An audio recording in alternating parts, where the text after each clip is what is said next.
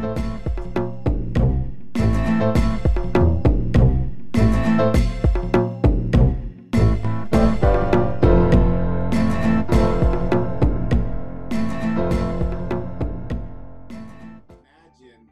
favorite athlete. Maybe it's in soccer, maybe that's basketball, maybe it's American football, maybe it's baseball, or for some of us, maybe it's even dance. Think of your favorite athlete, and then I wanted you to think about that athlete and understand how they actually view food itself. Many of the elite athletes, your favorite athlete, they would view food as fuel, not just food for consumption. And what I mean by that is that when they actually view food, they actually look at it knowing that if they put the right food in their body, it will enable them to actually perform at a peak and optimal level. Think about a bodybuilder, for example. When a bodybuilder tries to sculpt his body or sculpt her body in a certain kind of way, they'll focus on protein and they'll focus on amino acids, because it will help them to gain some strength. It will help them to actually look a certain way that their body is designed to actually look at. Outside of many of us, who maybe not an elite athlete or a bodybuilder, maybe we just eat food to consume it, but we're not actually thinking about fuel for our body because it actually leads to a certain outcome. I give you that illustration today is because I want to begin to share with you as we read these passages again in John chapter 6, that God wants us to view himself as food. He wants us to understand that as we actually consume him, it will enable us to begin to have a kind of peak performance of how he designs us to actually live our life. And what I want to begin to share with us is that God says that if you consume me, that you'll have a kind of life that is greater than anything that you could ever imagine. So the message today that we're sharing is eat to live. Eat on God in a way that enables us to live the life that God desires. And I want to do that by going back to the beginning scriptures that we read in verse 48 and begin to unpack, some of these things that God is actually sharing with us. In verse 48, we first hear the words of Jesus Christ say, "I am the bread of life." And as we understand these words, what I wanted to do is first give us a little bit of context so we understand what we're actually reading and what we're actually discussing together. This word that we're reading today in verses 48 through 58 are some words where Jesus Christ spoke to a crowd of disciples that were following him. Those who actually saw his signs and his wonders and his miracles, such as feeding 5,000 people with just a couple of scraps of bread and a couple of scraps of fish. But he actually made this miracle so significant that people said, I got to keep following him. I got to keep actually coming to him because he can provide something that I've never seen be provided in my life. It's kind of like that point where I said that at Common Bond Church, we want to all of us to discover something more about God that we've never discovered before in our life. And so that's what they experienced. They experienced something beautiful, something magnificent in God, and they began to follow him. But as they began to follow him, Jesus Christ cautioned them and he said, I don't just want you to follow me because I can actually provide great food for you. I want you to follow me because you understand that I am something that you need in every single area of your life. I want you to follow me so much to the point where you actually begin to consume all that I am. That's what he's saying in these verses. And so when he starts with verse 48, he had them draw back, to an experience of where their forefathers actually experienced. And he said that I am the bread of life. And what that truly means is that that's going back to the experience that the Israelites had, the Jews had when they actually were leaving the land of Egypt, when they crossed over the Red Sea and God wanted to take them to a new land called the Promised Land of God. In that time, they were a people who did not quite have a great relationship with God. So God put them in the wilderness. He had them actually eat manna, miraculous bread from heaven, so that they could actually do one thing. And I'm actually going to read that now. And if you want to turn there with me, I want you to understand what he means when he says that I am the bread of life. You can find it in Deuteronomy chapter 8, verse 16. Deuteronomy chapter 8, verse 16. And he begins to share with us these powerful words that he's kind of quoting here. In Deuteronomy chapter 8, verse 16, he says that God fed you in the wilderness with manna that your fathers did not know, that he might do these things, that he might humble you and test you to do you good in the end. That he might humble you and test you and do you good in the end. And so what I'm trying to share with us is God is trying to bring their minds to this great experience that their forefathers had. This great experience where for 40 years they ate nothing but manna. God would actually every single morning just send down from the heavens this miraculous bread they actually needed to eat. And God said that I did this for this reason, so that it might humble you and actually test you. Another way of being able to say that is to be able to understand what God wanted them to do was to live a life that was completely dependent upon God. A life where they had decided that the only thing that I need to do is to actually live and be consumed with God, because he will actually provide everything that I actually need in life. Imagine that, that's what God may want for our own lives, is that we actually get to a place where we say, God, everything I need is actually found in you. Everything that I do can actually be found when I actually come to you and just be consumed by you. And I want us to think about this too. When you go back to this experience that the children of Israel had, understand that God actually gave them 40 years of just eating manna, 40 years that it would take them to be totally consumed by God, to the point where they actually understood how to depend on him. 40 years. And so some of us are not even 40 years old yet to be able to think about a life of being totally consumed by God. And it's a process for us to be consumed by God in the way that God truly desires us to be consumed. And so I'm starting to reveal my hand a little bit about what I think God desires us to know in this passage. But God wants us to look at him as a certain kind of entity and a certain kind of reality that we feed on consistently, so that to the point where we begin to trust in him and depend on him for all that we actually need. And I'm going to start to explain that by going back to these scriptures in John chapter 6, verse 48 and 49 and 50 a little bit, because that's the context that we read. We understood the story from the Jewish perspective in 48, 49, and 50. But now I want to begin to give us a challenge, because what he did here is that he gave them this challenge, just as I'm giving you a challenge today, is that I want us to think about how can we truly consume our life with all that God actually wants us to consume our life with.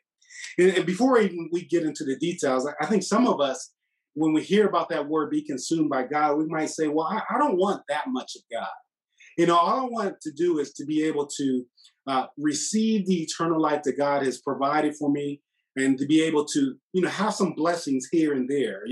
I don't want to be a holy roller. I don't want to be a person that is so religiously minded that there's no other fun in my life that I can actually do.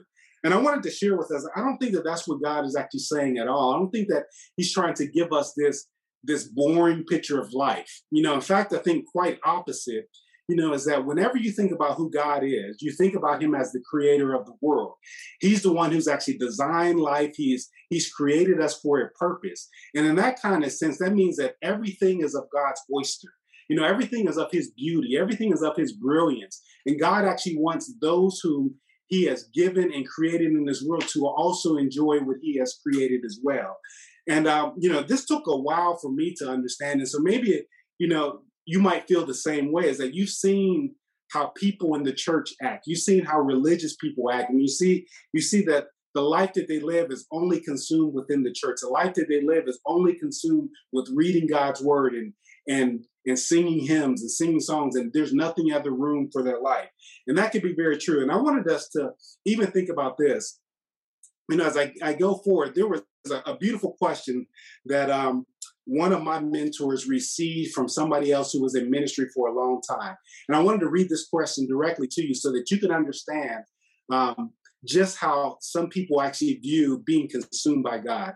He asked one of my mentors, he asked him this question: what do you do in your spare time when you leave the church? When you're not ministering to people? He says, the person who asked this question said this next statement. He said, we really don't know what to do as far as entertainment.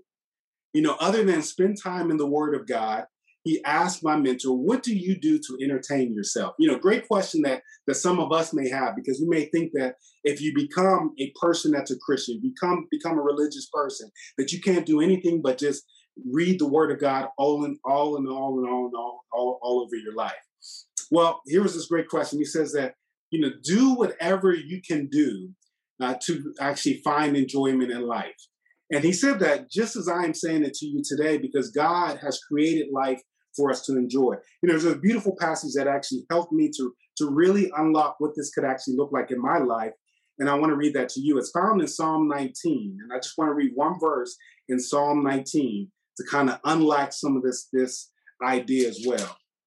In Psalm 19 and verse 1, these words are written by the psalmist David. He said, the heavens declare the glory of God, and the sky proclaims his handiwork. I want to read that again. The heavens proclaim the glory of God, and the sky proclaims his handiwork. And so when I read that verse, I understand that what God is really saying to us is, I have created everything, and I enjoy everything, and it demonstrates my glory. And so that also means that if God created everything and he enjoys the things that he's created, we should enjoy them as well. My wife and I, we just came from a couple days of actually spending some time together trying to enjoy the things that God has actually provided for us. And so we went up to Austin and we actually spent some time. I played a little bit of golf. We walked around nature. We enjoyed some of the things of the scenery that was there. If we wanted to, we could have went horseback riding. We could have went fishing. We rode some bicycles while we were up there. And the point I'm trying to make is that God created all those things so that we can actually enjoy them and actually have a little fun, have a little entertainment. And what I mean by that is that whatever God has actually provided us to do in this world actually demonstrates him and actually gives him glory. We can actually see God in the things that we are experiencing in life. We even went out to the campsite that they had at that resort, and we toasted some marshmallows and we made some s'mores, and we enjoyed that time as well. And all those things give us a majesty about who God is. We can recognize that God is part of all those experiences. And it means that we don't have to live a boring life in God when we are consumed by God. And so that's the key that I really wanted to make sure that we understand. As I begin to talk about being consumed by God, it doesn't mean that you have to live a boring life. Because God created all things and we can enjoy all the things that God has actually created us to do. But we do want to be able to experience some wisdom, as we live a life in God. And that doesn't mean that we should live a life of carousing, bar hopping and gambling and things of that nature, which doesn't glorify God. So I say it this way: whenever we're consumed by God, do the things that actually glorify God. Enjoy the things that God has actually glorified God. And there's plenty of things that we can actually enjoy, in this world to be able to do it. And so as you think about that, understand that I wanted to say that first, before we got even into more of the depths of the scripture, because I wanted us to be free, be able to read this and say that God is inviting me and inviting you and inviting all of us into his world to actually enjoy all the things that God actually has for us. Well, as they were hearing the words of Jesus Christ in John chapter 6, they began to dispute among themselves these things that God was saying through Jesus Christ, that he wanted them to eat him. And they asked this question, how can we actually eat his flesh and actually drink his blood?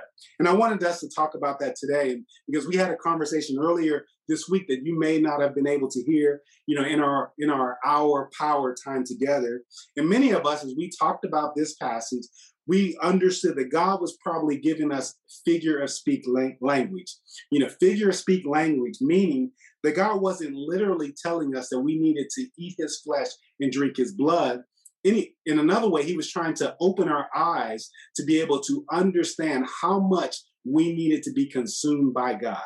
And that's really what I want us to understand, is when God is saying to us, to eat his flesh and to drink his blood, he's saying in another way, compare what you live in me as if it's real food. If we know that, we eat real food today, it's going to provide us with sustenance. It's going to provide us with the nutritional value that we actually need to be energized and actually live life. Well, God also says to you and I that man should not live by bread alone, but should live by every word that proceeds out of the mouth of God.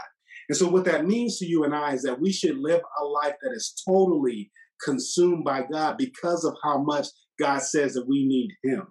And we might not realize that we need God that much, but if God gives us the right perspective, he is enabling us to say that you do need me more than you can ever possibly know that you actually need me. And so that means that God wants us to be in a kind of training mode for his word when we actually come to read it. Just as the children of Israel for 40 years were receiving the man of God so they can actually learn to depend on him.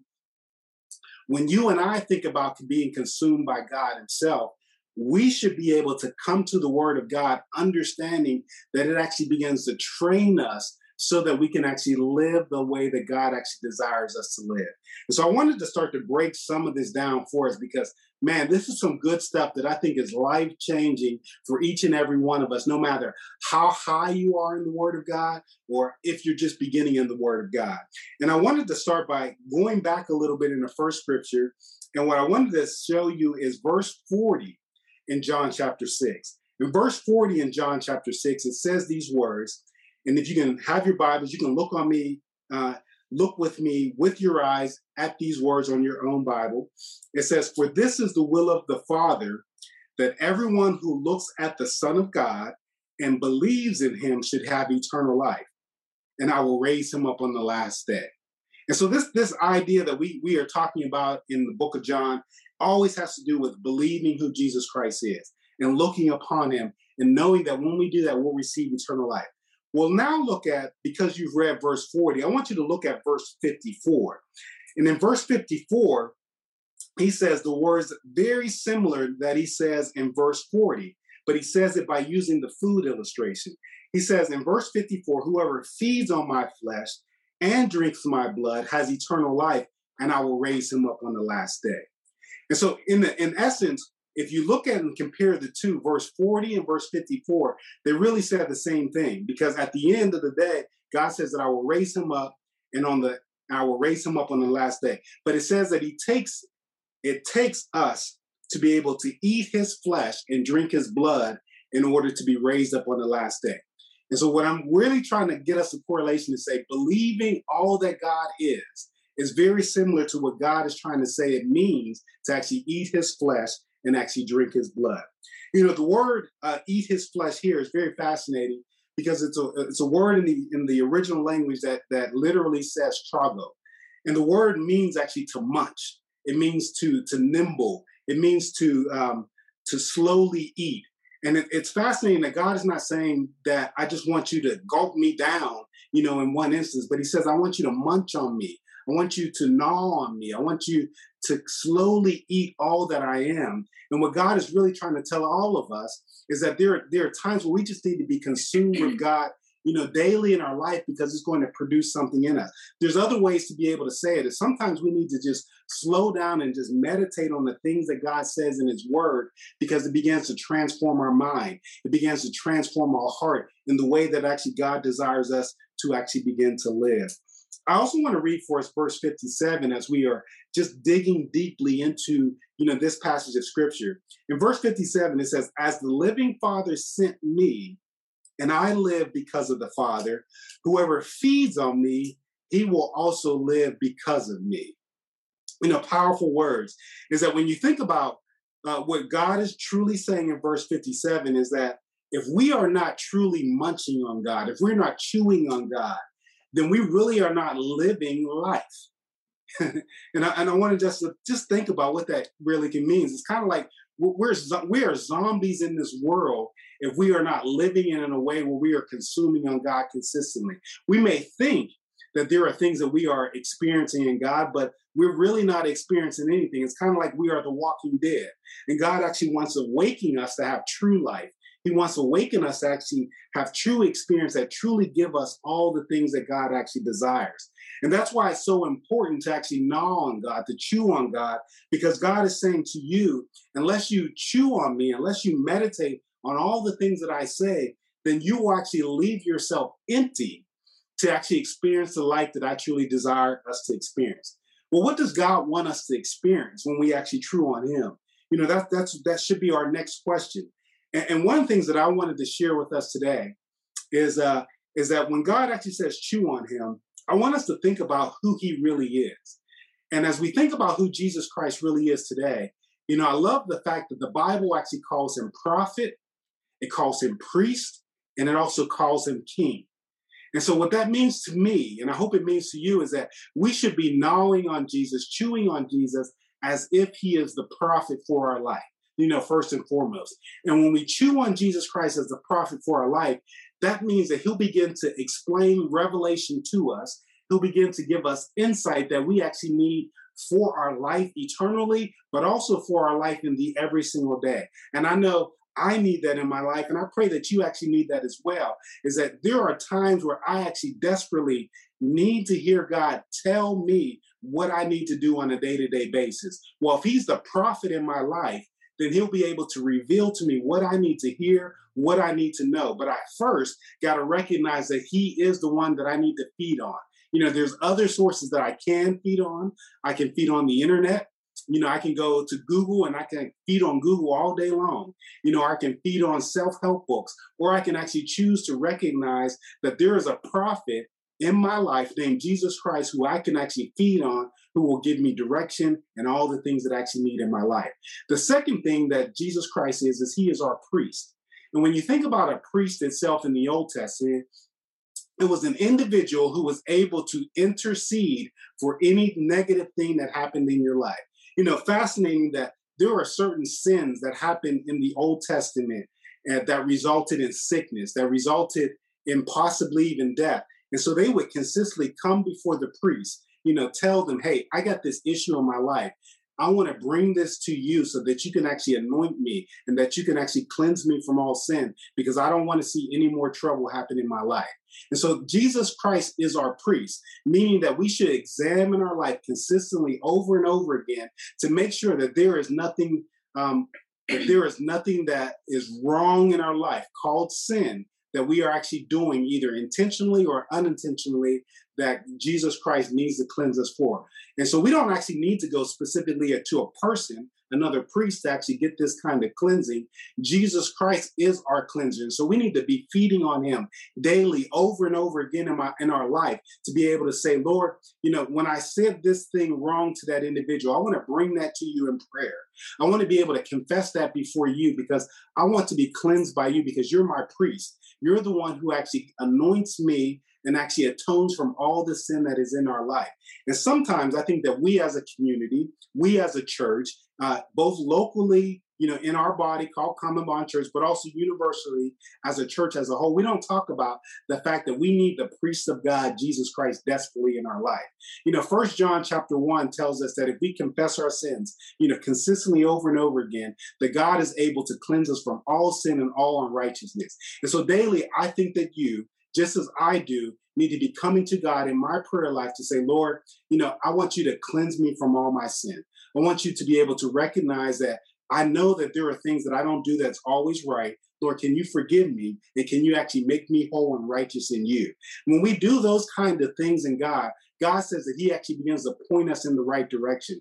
It not only points us in the right direction, but just as we were talking about some of the things that we come from God, God enables us to have that kind of peace. He clears our conscience and that enables us to think rightly of our own self because now God is actually thinking rightly of ourselves. And so if we need peace, sometimes we've got to consume who Jesus Christ is in the area of his priesthood, recognizing that he needs to cleanse us and give us the joy, because until we actually are cleansed from sin consistently, we won't be joyful people because there'll be a cloud of shame.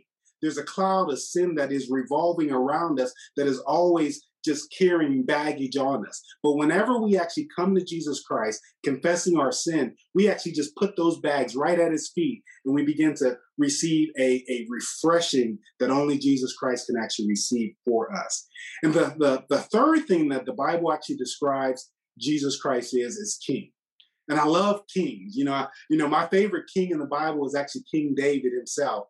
And when King David actually lived a life. He was the ultimate ruler.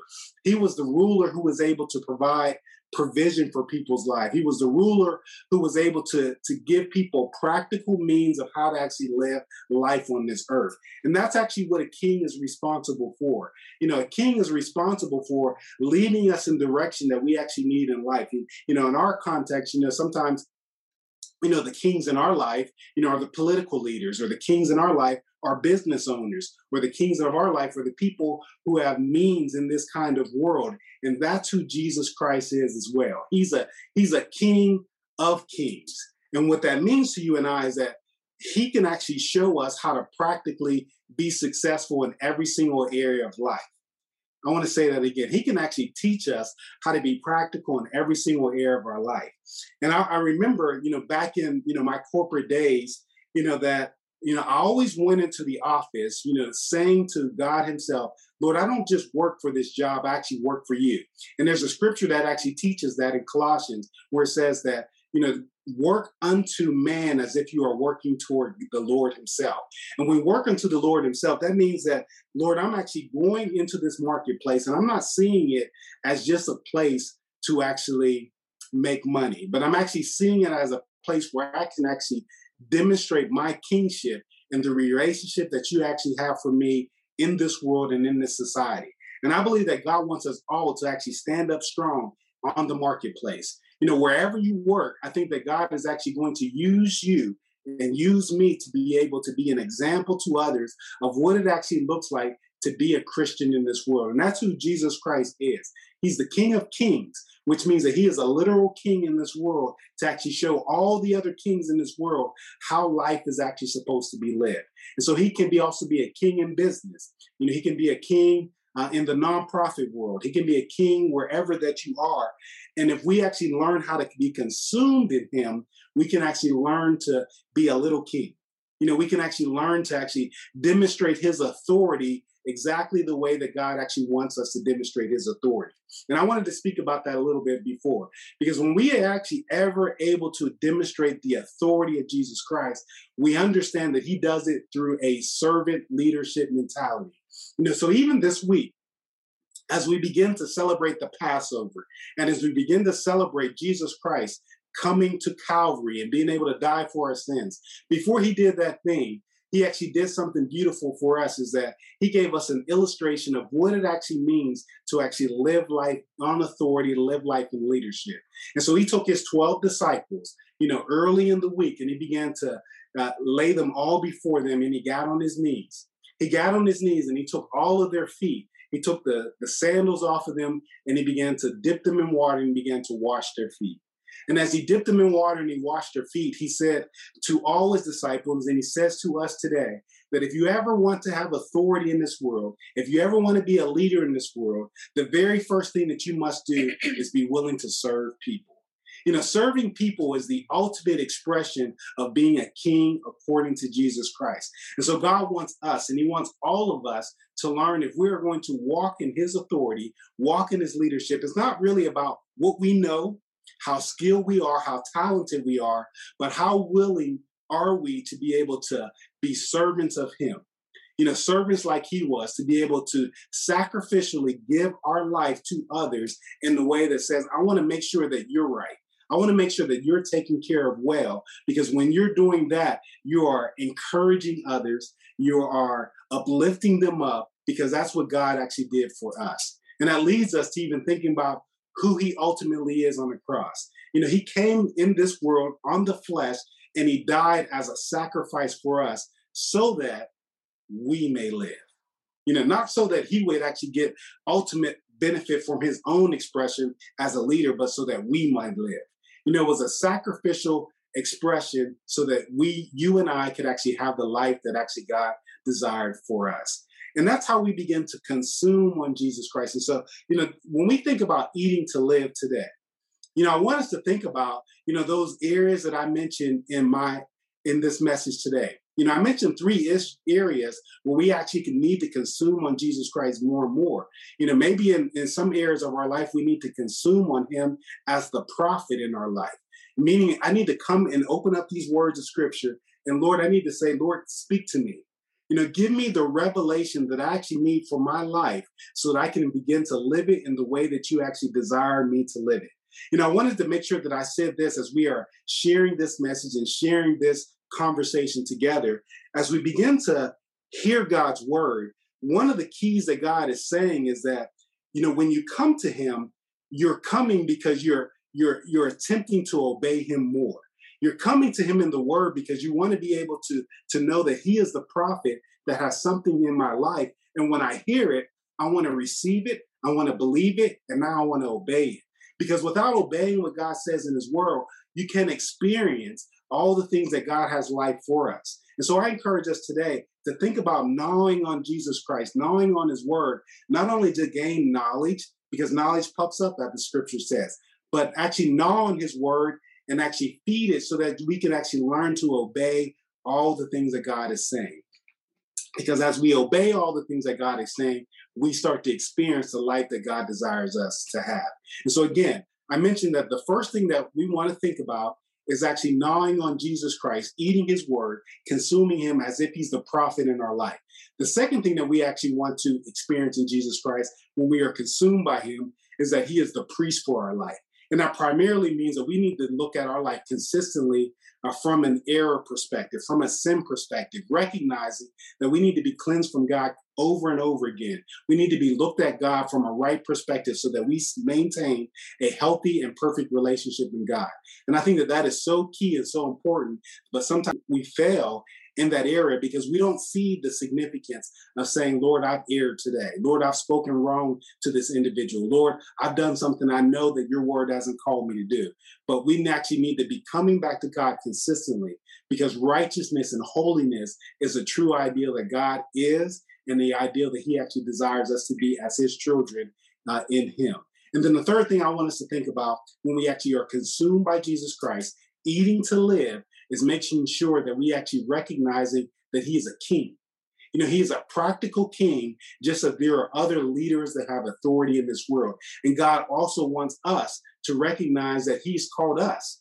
We are little kings in him, and he wants us to recognize how to begin to demonstrate his authority by being leaders in this world. And as we are leaders in this world, we will take the approach of actually serving people, loving them, caring for them in the way that actually God actually desires us to actually do so.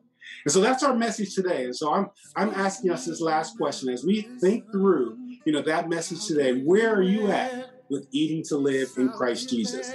How consumed are you in his word? How consumed are you in God? I want us to think about Jesus Christ in a personal way. When I think about all the relationships that I have in my life, today I know that there are certain things that I connect with better than others. There are certain individuals that I know that if I actually want to go running with, I know who to call. Or if I want to play golf, I know who to call. Or if I want to even read about, certain biographical history, I know who to call. If I want to talk about business, I know who to call because I've got certain friends that I built a certain kind of relationship with. And in the same kind of way, I want you to think about what kind of relationship do you have in Christ Jesus? What kind of relationship do you need to grow? Do you need to actually see that priest relationship grow in your life? Do you need to see that prophet relationship of Jesus Christ grow in your life? Do you need to see that king relationship grow in your life? Because that's where Jesus Christ wants you to grow. He wants you to eat to live so that you're consumed with all that he is, so that you can experience all that he actually has for you and for me. Amen. If this message has been a blessing to you, I would love to connect with you in a greater way. You can visit us on our website at www.commonbondchurch.org, and you can fill out a comment card or even give us a prayer request and we can connect with you. We're also available on social media through Instagram and Facebook, and you can connect with us on those platforms. And as we close, I want to leave us with a word of benediction until we all see each other again. May the grace of God be with us. May the mercy of God be with us. We have one true Savior, and his name is Jesus Christ. Let us all go in peace until we all see each other again. Amen.